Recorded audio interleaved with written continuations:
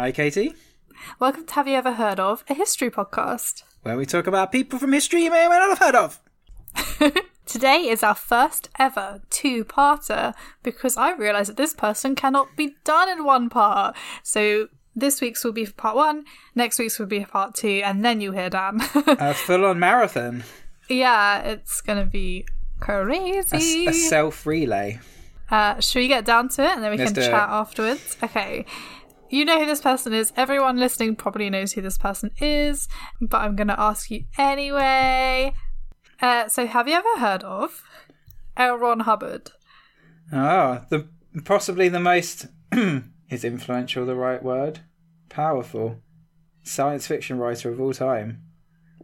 Yeah. The creator absolutely. of Scientology. Yeah, so for anyone that doesn't know who L. Ron Hubbard is, he is the founder of the Church of Scientology. The church has been a recognised religion in the UK since 2013 and is recognised in a number of other countries, most notably the US, where it was originated. Interestingly, it's not recognised in France. Yeah, fair. Didn't know that, but Maybe yeah, I here should- you can even get married as under a Scientology church. Maybe I should make a religion. The Church of Danology. Church of Man-bunology. Okay, let's get going.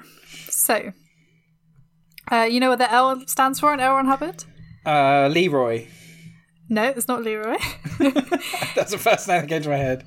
It's Lafayette. So he was born Lafayette Ron Hubbard in Tilden, Nebraska on the 13th of March. That is a cool name. 1911. It is. I don't know why he dropped the Lafayette. 'Cause it's Where cool. was he born again? Sorry, I missed that. Tilden, Nebraska. Oh, okay then. I would have thought that would be like a New Orleans name. New Orleans.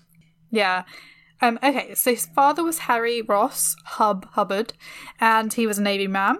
When he met L. Ron's mother, Ladora May Waterbury, she was actually studying to be a teacher in Omaha when they met. His parents married in 1909, and by 1911, Harry was no longer in the Navy. He was working in an advertising section of an Omaha newspaper. In 1913, the small family moved to Helena in Montana, and his father got a job managing a theatre. Oh, that's quite a change. Yeah, I mean, he moved around a lot, Elron. Yeah. You're gonna discover. So Hubbard claimed that he learned to ride horses at a very early age. His maternal grandparents lived nearby, and they had a farm. Oh man, that's pretty idyllic. Yeah, the church also claims that Hubbard was reading early, devouring shelves of classics, and also reading Freud. I say the church claims because, I mean, I don't know if any of this is true, though I have to say that all of this pretty much comes from Lawrence Wright's Going Clear, which is like the best book on Scientology. When I first bought this book, you couldn't even get it in the UK. I had to order it from the US, but you can now just get it on Amazon, like... So what's the book about? It's about Scientology. Lawrence Wright is like an investigative journalist. Oh, He's okay, then. previously won the Pulitzer Prize. There's the film also called Going Clear, which is based on the book, but the book is a lot more detailed and it has a lot about L. Ron Hubbard's life.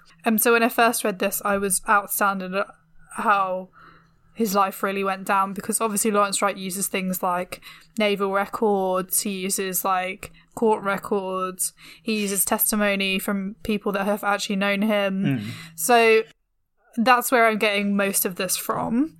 But obviously I am interspersing the stuff the church says too. Okay.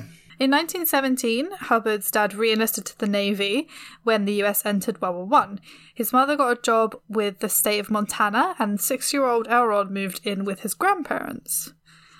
His family were Methodist, but even at an early age, he was fascinated with shamans and magic. I was baptised a Methodist. I wouldn't say I'm a Methodist now, but that's what happened. Can't believe you were baptised. I didn't know that about you. Yeah. That's so random. Yeah. I think you should let people, decide. Yeah. Yeah.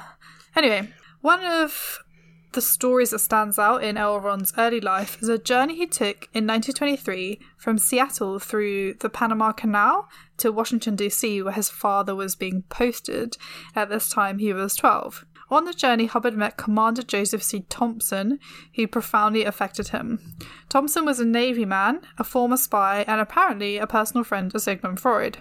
Okay. He befriended the young Hubbard and told him stories of his times in Japan and other places, and he taught Hubbard his mantra, "If it's not true for you, it's not true." Okay. Hubbard wanted to follow in Thompson's footsteps and study Freud, but his father wanted him to be an engineer. I think we need to unpack that if it's not true for you, it's not true. I think it's going to come back. That's basically preaching like extreme egocentrism. Yeah, absolutely. Like, Thompson taught him about Freud as well. Yeah. Like, a lot of his ideas come from Freud. But doesn't Freud like talk about that? Like, egocentrism is like one of the stages you need to like get over. Yeah, I don't think he's like a Freudian Hubbard. Okay. But he still learned a lot from him. Okay. Yeah, there's, like I said, many of Freud's teachings appear in Hubbard's work, but we'll get onto that later. So in 1927, L. Ron's father was posted to Guam and his mother went with him, leaving 16-year-old L. Ron with his grandparents. Hubbard doesn't write much about his parents and almost completely writes them out of his own biography. Oh, that's harsh. He made 2 trips to see his parents in Guam, one of which took him via China. According to the church, he braved a typhoon to get there, and when he did, he sought out a forbidden Buddhist lamaseries and watched monks meditating for weeks on end. That's where he apparently became interested in Eastern philosophies and religions. However, in reality, the trip was organised by his local YMCA and lasted only 10 days, and his parents accompanied him. Oh boy. His journals from the time show not a person gripped by philosophies, but a budding writer trying out plot ideas, though he did mention that he meets monks. So that part is true. Okay. Just not for weeks on end. Not for weeks on end and didn't get stuck in a typhoon. So he begins university in 1930, the School of Engineering program at George Washington University. He wasn't a particularly good student. He actually failed a couple of his classes, but he became very involved in extracurricular activities, such as writing for the GWU, where his first works of fiction were published. In 1931, he and his friend Philip Browning took off on a trip around the Midwest in an Aerosport biplane. L. Ron's account of this was his first commercially published story, called Tailwind Willies, published by the Sportsman's Pilot in January 1932. This was the beginning of a prolific writing career. He went on to publish more books than any other author on record, a total of 1,084. Wow. That's impressive. Yeah. Considering I can't even finish the one book I've tried to write. Still haven't finished It says books, but I wonder if that's works. I wonder if I've translated that wrong. It might be works, which also includes magazine articles. Yeah, but I do think he's written a lot of books. Yeah. And yeah, it's in the Guinness Book of Records. Wow. As the most published books. He could have just probably stopped there, couldn't he? Just went, I'm happy with all the books that I've written. I don't need to start a religion. All the books. Okay, so in 1932, Hubbard began on an expedition around the Caribbean with a journalist called James S. Free, apparently to record video footage for newsreels. They managed to also sign up 56 other members who all paid a fee to go and got some equipment loaned to them from the University of Michigan. I think the fee was like $250 or something. Wow. I mean... And this was obviously doomed from the start. They set out on a 4-masted schooner called the Doris Hamlin. The seas were either windless or going nowhere, or so choppy that everyone was seasick. At every port, more and more people deserted, and only one film was taken of a cockfight. Hubbard didn't have enough money to feed the people or to pay the professional sailors that were on board. Oh, man. He had to borrow money or sell shares from the trip, but eventually the remaining people got tired of it and made an effigy of him on board, like hanging him. So he stayed in his cabin after that happened. Oh, man.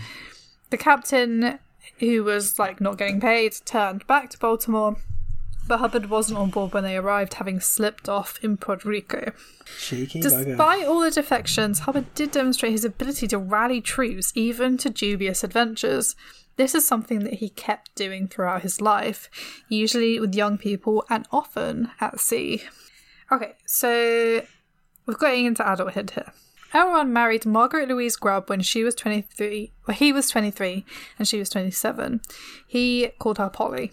Polly wanted to fly, she wanted to be a pilot, but she actually never managed to get her pilot's license. But you can see why they're attracted. He's adventurous. Mm-hmm. She's wants to be a pilot. They moved to Maryland to be near her family farm. Hubbard was trying to make it a professional writer, and by 1933 he had published about half a dozen articles. Soon Polly was pregnant and Hubbard's income wasn't enough. So this time pulp magazines were a massive thing. They didn't pay very well, usually about a penny a word, but there were so many that authors could make money churning out. So people like Asimov and stuff would do this. There were about 150 odd pulp weeklies. So you could write for a whole load of them and make a good living. So he published his first pulp story called The Green God in 1934 about a naval intelligence officer in a magazine called Thrilling Adventures. Probably influenced by Thompson, that guy he met on the when he was in the Suez Canal. So he then also published his first of 47 westerns that he wrote, called Maybe Because. And soon there were many other stories about submarines, zombies, set in Russia, set in Morocco, all sorts of things. Yeah. I wish that was still around now. It's so much harder to make a living as a writer in modern world. You can write for weeklies, those women's magazines. But it's not the same kind of science fiction or whatever. No, you can't. Yeah, it's not fiction kind of collections. That there are fiction collections of stories, but it's so hard to get the Monocle or whatever. Yeah. But it's so hard to write writing pulp fiction. It's not a way to make a living anymore. It was a bit. It hasn't been for ages. Now and then the internet came along, and now it's just totally dead. Yeah, obviously because everything's just online. Yeah. Just read some free fan fiction instead. That doesn't mean that it's not a good thing to do. Everyone keep writing. Oh yeah, absolutely. Do your thing. So success in pulp fiction means high volume, and the church estimates that between 1934 and 1936, he was writing 100,000 words of fiction a month. Wow, that's impressive. His philosophy was first draft, last draft, out the door. He also adopted more than 20 aliases because the magazines don't want people being published more than once, because it seems like they've got loads of authors, but actually it's all him. Yeah. His son, L. Ron Jr., was born on the 7th of May 1934 in California when the couple were on vacation. He was premature, and L. Ron made a makeshift incubator out of a box and a lamp, and he had to be fed with a pippy tube with a eye droplet thing. When you look after a baby bird. He was 2 pounds or something crazy like that. I mean, that's really impressive. Yeah, he did invent this little, he managed to keep him alive. 2 years later, they had a daughter called Catherine, who they called Kay. They moved to Washington and bought a small farm with some land, and L. Ron started spending a lot of time in New York, making contacts and leaving his family at home on the farm. In 1937, one of Hubbard's stories, The Secret of Treasure Island, got optioned in Hollywood. So he moved out there, trying to make it in Hollywood. However, he came back not having made it. Even though he later claimed to have worked on many films, there are no other credits for him except for that one film. Okay. And then he went back to writing. On New Year's Day in 1938, he had a revelation that would change everything. While under gas anesthetic at the dentist, he claimed that his heart stopped beating and that the secrets of existence were revealed to him. In his own account of the event, he said that he awoke from being dead and he was still in contact with something. Apparently he turned to the dental nurse and was was I dead? And they didn't say anything, but the dentist's face made a face. So after a few days of not being able to recall the spiritual feeling about him, he managed to do so. And after this, he wrote an entire book very quickly called Excalibur, fragments of which the church claimed to have in their possession. The book was about an old man who reduced the meaning of life to one sentence. Okay. Yeah. What was he under? Like anesthetic? Yeah, gas anaesthetic. I've actually been under gas anaesthetic when I had my teeth. Are we talking about like laughing gas? Yeah, it's essentially laughing gas, but it's like it puts you to actual sleep. Yeah. I'm not surprised that he had some interesting thoughts. So he asked New York publishers to meet him at Penn Station, where he would auction the book off. But it was never actually published. This leads some to believe that it may not have actually ever existed. Oh. He also said some outlandish claims about the book, like the Russian had offered him a lab to continue his work, and that it was withdrawn from publication because the first 6 people who read it lost their minds. Which sounds a bit not true. So he returned to writing for the pulps, and he got an offer to write for one called Outstanding Science Fiction. Hubbard then discovered one of his greatest talents, sci-fi writing.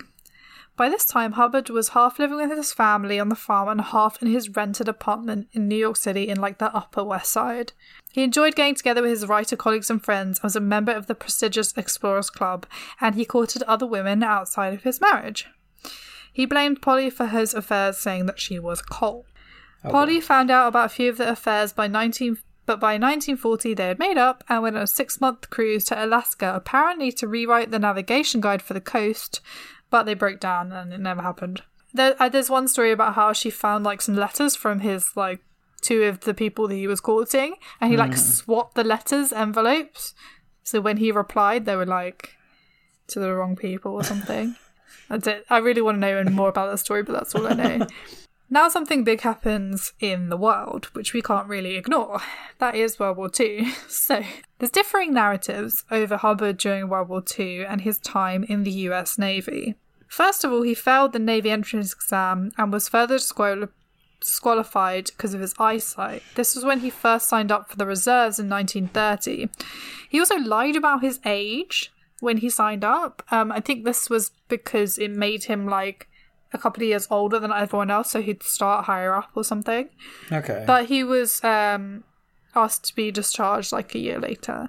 However, in 1941, Roosevelt declared a national emergency and Hubbard's bad eyesight was overlooked. He joined the Naval Reserve as a lieutenant junior grade in July 1941. So Hubbard's version of events basically goes something like this. He was aboard the SS Edsel, which was sunk, and everyone died except him. He managed to swim to shore and disappear into the jungles. This is where he says he was on the 7th of December 1941, which is Pearl Harbor. Yeah. He says he survived being gunned down by the Japanese and escaped on a raft to Australia. He also claims that at one point he was posted in the Philippines and was flown home on a private plane in 1942. The first version is definitely untrue. The USS Edsel didn't even sink until March of 1942, so the dates are just wrong. His naval records also tell a different story. First, he was training in New York as an intelligence officer.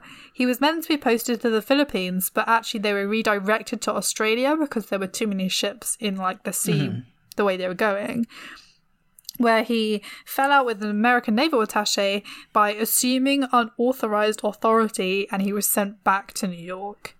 Wow.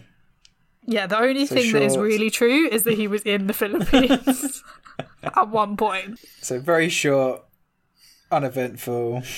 Oh no, there's more. So he was eventually given the command of a gunboat, the USS YP-422, but was relieved of command before he even made it out of Boston Navy Yard. There is no actual record that Hubbard saw any action in the Atlantic at any time. Wow. He then went to submarine chaser training in Miami, where the only thing he managed to do was contract gonorrhea. Oh. He finally got command of his own ship, the PC-815, and was even mentioned in a local newspaper in Oregon. On the 18th of May 1943, they set off, and not long after they encountered what they thought was an enemy submarine. They open-fired, but it turned out to be a log. Hubbard was not deterred and was convinced there was still a submarine or two out there, so he continued to open fire. Destroys that log. He really didn't like that log. After 8 hours, they were ordered to return to port. He claimed they had sunk 1 or perhaps 2 enemy subs, but after investigation, it was determined they hadn't sunk any. A month later, he was relieved of his command for accidentally shooting an ally on the coast of Mexico. Not like with a handgun, like on a ship. Well, at least he kicked the crap out of that log. I'm pretty impressed by that. I think that's probably on the church's website. After a brief stint in hospital, he also got an assignment as a navigation officer on the USS Algol. This was an opportunity for him to see some real action, which you would think he would want, seeing as he wanted to be a hero. But instead, he requested a transfer to the School of Military Government at Princeton. He arrived at Princeton in September 1944. He fell in with a group of science fiction writers who were trying to come up with a way around Japanese kamikaze attacks, and probably slept with one of their wives. He also started another affair with a woman called Vida Jameson, a young writer, and even proposed to her despite still being married. And also having gonorrhea? Yeah, I mean, gonorrhea, like VD in general, was like massive during both wars. Mm. It's like, especially I think in World War One, like VD was like everywhere. Yeah. So, guys, gonorrhea are particularly get nasty tested. on it, wasn't they? It's free. Get tested. He graduated in January 1945, and then another opportunity for action came his way. But he was admitted to hospital with stomach pains. How convenient. Hubbard claims he was abandoned by his family and friends and may have ended up a cripple if he had not healed himself with techniques that would later become the foundation of Dianetics and Scientology. The doctors were not really sure what was wrong with him, apart from a recurring ulcer he had. His military records show no injuries at all during the war. Okay. So, after the war, Holly finally left her husband as he was in hospital, and he went to Southern California in a trailer to find his place in the world. At this time, many new religions and movements were springing up, with people from Hubbard's generation also trying to find their place after the war. One evening, Hubbard's friend Robert Heinlein brought him along to John Whiteside Parsons' parsonage, which was kind of like an old building that he had broken up into apartments. Okay. And like loads of actors and artists and writers lived there. So it was like this kind of communal living thing that was going on. Yeah. So he brought Hubbard along with him. And within a few months, Hubbard had moved in. He actually asked Vida Jameson to join him, and she moved from New York to be with him, only to have his sights moved from her to Sarah Northrup. So Sarah Northrup was the girlfriend of Parsons, and she actually partly owned the building. Oh, harsh. Parsons described in a letter how Sarah changed her sexual attraction to Hubbard, but he still admired his grasp of magic. Magic with a K at the end. German magic. Magic, like, you know, when, like, is spelt like that, because people were like, yeah, this is how it's really supposed to be spelt. Okay. And it's like, but, like, not in English. Anyway, there were many people living in the parsonage that could have influenced Hubbard at this time, practicing and talking about magic and spirituality and religion. His eldest and estranged son even called Scientology essentially black magic. Hubbard took part in rituals during this time with Parsons and another man named Crowley. When I say rituals, they were all very weird. There was something about Parsons, like, masturbating during them, and how he wanted to get like this like scarlet woman to appear, and then a woman appeared, and it was all very weird and horrible. I won't repeat like all of it, but yeah, it wasn't good. So Hubbard and Parsons went into business together, which is like so sensible. Parsons gave Hubbard $20,000 to buy yachts in Miami, sell them to California through the Panama Canal, and resell them for a profit. So Hubbard and Sarah, who is now his woman, left for Miami. Also, while there, he applied to increase his Navy disability, complaining that his ulcers and eyesight were getting worse. At the time, he was getting $11.50 a month, which is about $150 today. But then when he did apply, they actually did increase it to like 40%, so it increased. That's So it's pretty not generous. like a lot, but it's Yeah. not like it's not like nothing. But yeah, it's quite impressive you can claim army pension disability on the basis of an ulcer. And don't forget about his bad eyesight, Dan. So Parsons decided to follow them to Miami because he thought they had other plans for his money, only to find that they had already sailed away. He performed a ritual which he claims ripped the sail off and they had to come back, whereas Sarah says they were simply caught in a storm. Eventually, Sarah agreed to marry Elron, and they married in front of the minister, his wife, and their housemaid on the 10th of August 1946. His wife? No, as in the minister's wife. Oh, okay then. Right. Yeah. Let's all remember that he's not actually officially divorced from Polly yet. Okay. Yeah, that's going to go really well. So the church admits Hubbard's involvement with Parsons, but claims that he was actually undercover for the Navy. So just to put that in there. Hubbard and Sarah moved into a lighthouse on a frozen lake in Pennsylvania. He had begun beating her when they were in Miami, What? and he even hit her around the face with a pistol once. What the hell? When this happened, she actually went out onto the frozen lake and just walked, and she just didn't know what to do. Oh, jeez. She had That's actually... horrible. Yeah, she was a writer herself, and she had been giving him plot ideas and even writing stories for him because he was, blocked. But she didn't believe in divorce, and she still thought she could save him. Oh, man. So Elron then took a loan out and bought a house trailer. They drove to his family farm, where Sarah, I think it's actually pronounced Sarah, but it's spelt Sarah, Okay. found out he was still married to Polly. Oh, She ran man. off, but he persuaded her that they were actually legally married, and she went back to him. Once again, he went off to Hollywood, but on the way he was arrested for not making car payments on the trailer. Many of this, as I said, comes from Lawrence Wright's book, and he cites what he calls Hubbard's secret memoir, a document that the church claims is a forgery. In the second part of sometimes called the affirmations, he lists affirmations, things like, you will always look young, you will live to 200 years old, you will make your fortunes in writing, which is just a bit bizarre. Kind of writing statements of, when you make a statement to yourself it's gonna be okay, Yeah, which yeah. I say a lot, but that kind of thing. He was also really afraid of hypnotism, which is ironic seeing as he was a very skilled hypnotist. He once put a whole room of people into a trance. So his book was used in evidence in a court case. I don't know much about the court case. It is detailed in the book a bit more, but the guy who used the book against the church said the organisation is clearly schizophrenic and paranoid, and this bizarre combination seems to be a reflection of its founder. So, in 1948, he set up shop in Hollywood as a freelance guru. Okay.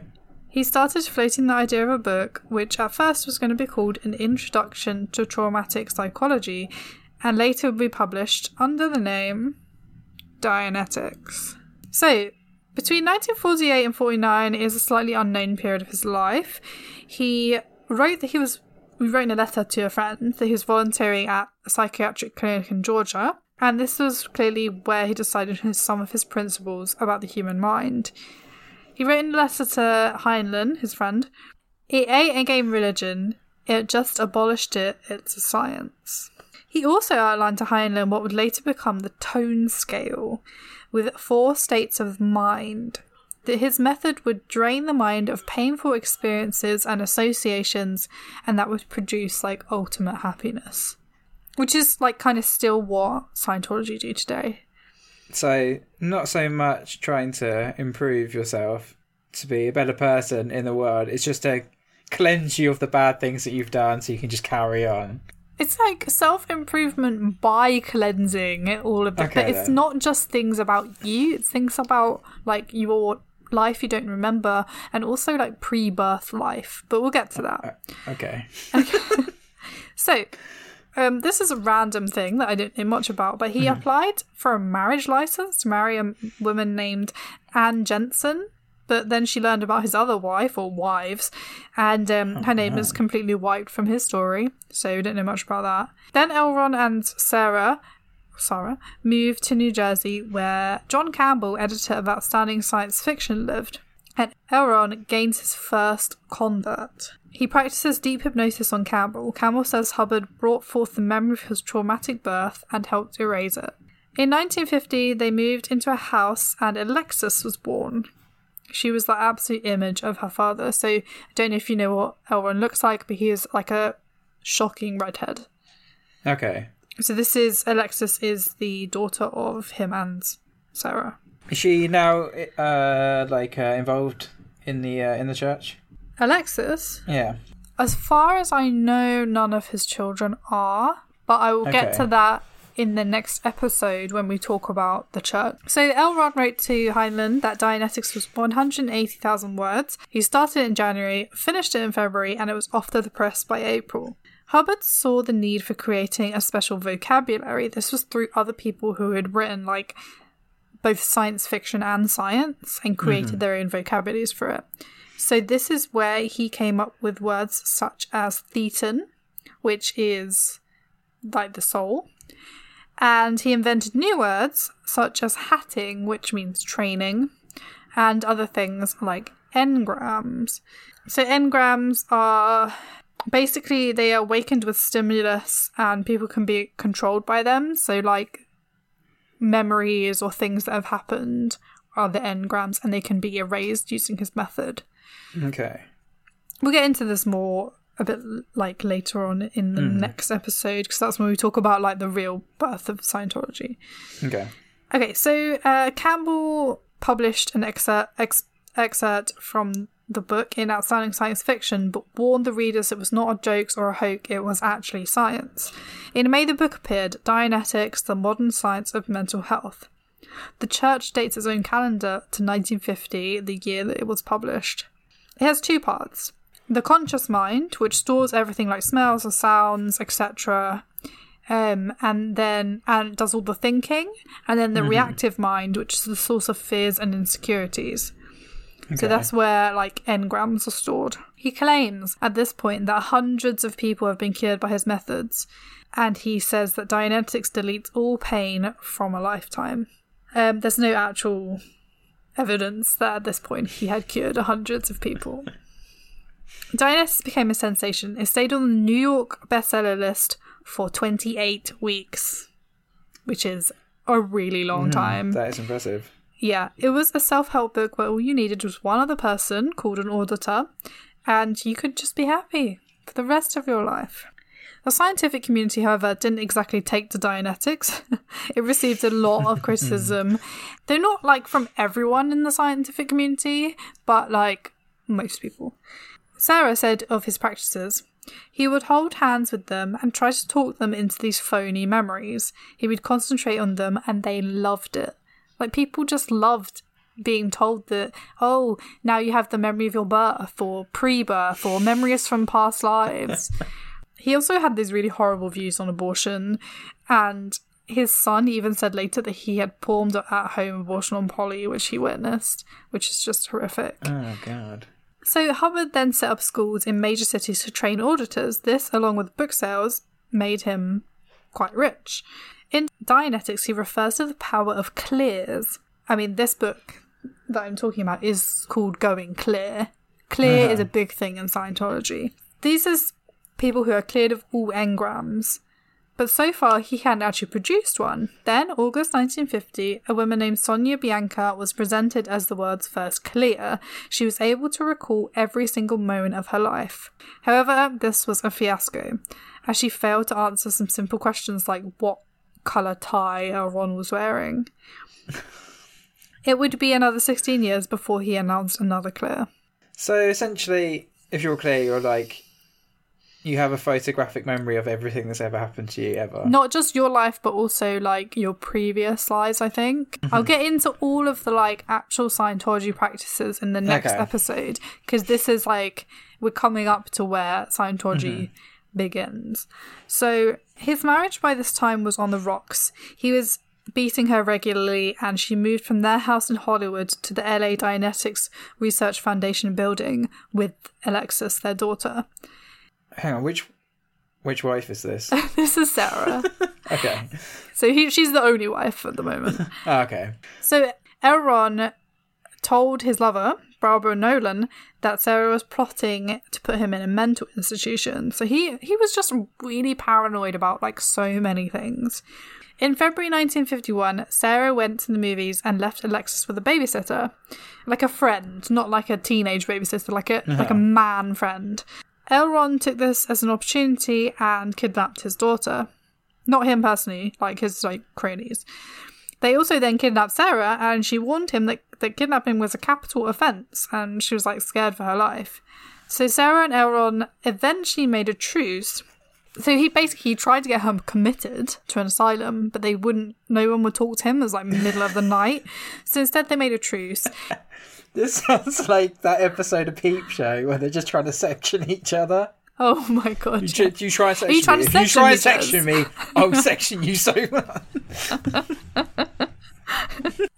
So yeah, eventually they made a truce. He told her where Alexis was, but then when Sarah went to pick her up, she was told that a young couple had already picked her up. Hubbard then moved to Florida, where the child was brought to him, and they flew to Cuba. Sarah started her search in California. She then created a sensation by filing for divorce, claiming that he had been married when they wed, which obviously he had. Sarah even got a letter from Polly, the previous wife, saying that she wanted to help any way that she could, and that she doesn't think Alexis should be with L. Ron, that he's like mad and stuff. Are they going to make like an ex-wives club? Yeah, like Six from like the musical. So Hubbard was in Havana, and he hired two women to take care of Alexis. He was writing his next book, Science of Survival, where he wrote about the tone scale from 0 to 4, so 0 being death and 4 being clear. And now there are like more levels after that. Eventually, Hubbard returned to the US, to Kansas, and Sarah finally got her divorce.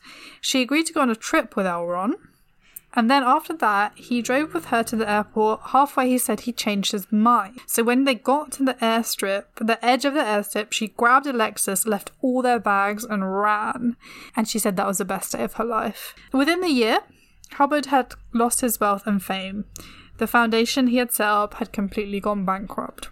So he bought another new trailer to live near a friend. He got a new wife, Mary Sue Whip, and she became pregnant. He also decided to come up with a new name for his movement, Scientology. And that's where I'm going to pause. So the next episode will be about the growth of Scientology, the Sea Organization, which is a big part of L. Ron's later life, because he lived a lot of it like at sea, and his death. Okay. So yeah, I hope you enjoyed part 1 of L. Ron Hubbard, and you are excited for the madness of part 2, which will be just as mad. Well, I found that very interesting. Where does the name come from, Scientology? Or are you going to go into that next week as well? I think he just made it up. You just say when like science fiction, Scientology. I in the book that I'm basing a lot of this off. This is where like the chapter pauses. So I'm gonna kind of do the next chapter of the book. Obviously, Lawrence Wright deserves all the credit for this because he is a fantastic writer. Also, if you're interested in the interim, go to Louis Theroux's podcast and listen to the Leah Remini episode. Leah Remini was a Scientologist for many, many years. She's obviously a famous actress, and she left the church, and she is on that, but she's also got her own podcast called Fair Game, and she has a TV show called The Aftermath. So you can just go and like stalk Leah Remini everywhere because she's amazing. I'm just obsessed with her voice as well. She's got such a nice like croaky voice. I'm going to check that. You can also, John Sweeney has his famous Panorama episode on Scientology. There's the film Going Clear, though you're going to ruin the next bit of the two-parter. And there is Louis Theroux's My Scientology Movie. So feel free to go and look at all of those things and come back next week for part 2. It's quite interesting how many, big old stars seem to find themselves in Yeah, that that's orbit. definitely something that the book addresses as well. So the subtitle is Scientology, Hollywood, and the Prison of Belief. So it's like, it talks about, basically the book talks about L. Ron in the beginning. Then it talks about the growth of Scientology. Then it talks about Hollywood and how like the stars became involved. And then it talks about like all the grim stuff. Well, I'm looking forward to taking this ride, going down this rabbit hole. You should borrow the book like at some point to read like the definitely. rest of the stuff. He does like a whole chapter on Tom Cruise. Yeah, I definitely want to. But yeah, Leah Remini's and her co-host is Marty Rathburn, who used to be really big in the church. He used to be like the PR guy, and he used to be the guy that was in charge of like fair gaming people. He's the co-host. He has now left the church too. And yeah, so I mean, it's interesting also to go to the Scientology website and look at their version of the events of L. Ron Hubbard's life. But I didn't want to like confuse it too much by putting much of that in there, because it would just be so contradictory. Yeah, it's just like completely opposite, like descriptions of the same event. So what are you doing for the rest of your day? I am going to be very cool and paint some little miniatures. Yay! Painting miniatures. How about you? Well, I'm probably going to edit this podcast. Oh yeah, get that out. We're doing it late this week. So Yeah, we're doing it like a day before I need to put it up. So yeah, that's what I'm going to do. the deadlines are calling. I'm going to finish maybe reading my book. Yeah. What are you reading? I'm reading I'm just about to finish the second book in the Three Body Problem series. Oh, by the way, Dan, Happy Chinese New Year. Kong Hei Fa Choi. Is that how you say it? Yeah. Wow, that's so cool. I'm not going to pretend that I know how to say that. It's the year of the ox. What year were you born in? The ox, it's my year. Is this your year? What Yeah. does it mean when it's your year? It should be a good year. A year of prosperity, but Oh, God. whether that's going to happen. The first half of this is still going to be COVID land, so Yeah, but maybe the like, second half will be even more prosperous. there you Double go. the prosperity in the second half of the year. Well, you are like making money and not spending it, so That is true. Though my contract is up in 2 weeks. So yeah, I know. I've less been watching money. your tweets go. Yeah, my work finished on Friday. I'm really sad. But also I have a new job, so that's Yeah. really good. And I hopefully will start it soon. But obviously we're waiting for all the like paperwork to be done. Greener pastures indeed. And yeah, what else is happening? That's it, really. What does like the ox say about you? Has it got like traits? Because I know I'm the snake, and apparently the snake is like philosophical and stuff. I think I'm like stoic and stuff is what it is. That suits you. They impress people with an image of endurance, honesty and diligence. They seldom fear for any hardships or difficulties. They are persistent but stubborn, cautious but hesitant. Those are the same things. Moody and quick-tempered. I don't think I'm either of those things. Moody, definitely moody. Yeah, I am moody. Just an emo. I don't think I'm quick-tempered. No, not really. Hold conservative and traditionalistic personalities. Not really sure about I that. think so. Not quite. Yeah, I always wonder like which stuff to follow, because it's like the snake means I'm one thing, but then being a Leo means I'm like a whole other thing. Yeah. So like, which one am I?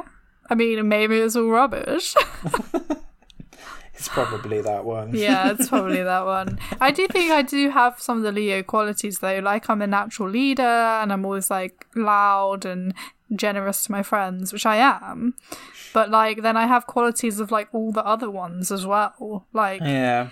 you can That's just the thing. They're just so general that like Yeah. you can fit into anything. And horoscopes, like I like to call it advice roulette, because you could pick any of them and they Yeah. would apply to your situation. So it's just advice roulette. Like I could tell you something and you'd be like, oh, that totally fits with this part of my day, but actually like it, It doesn't Yeah. matter. Yeah, it's all the same. If you're Anyway, looking to apply it, you'll be able to apply it. exactly. Yeah. So please do tune in next week for part 2 of L. Ron Hubbard. I hope that you found this one informative, and subscribe wherever you're listening to this so you can get part 2 on your phones. And give us a lovely little review. Yeah. 5 stars. 5 stars if you like, enjoyed it. If you like 5 stars, no then, pressure. Yeah, I mean, no we're not pressure gonna at say all. no.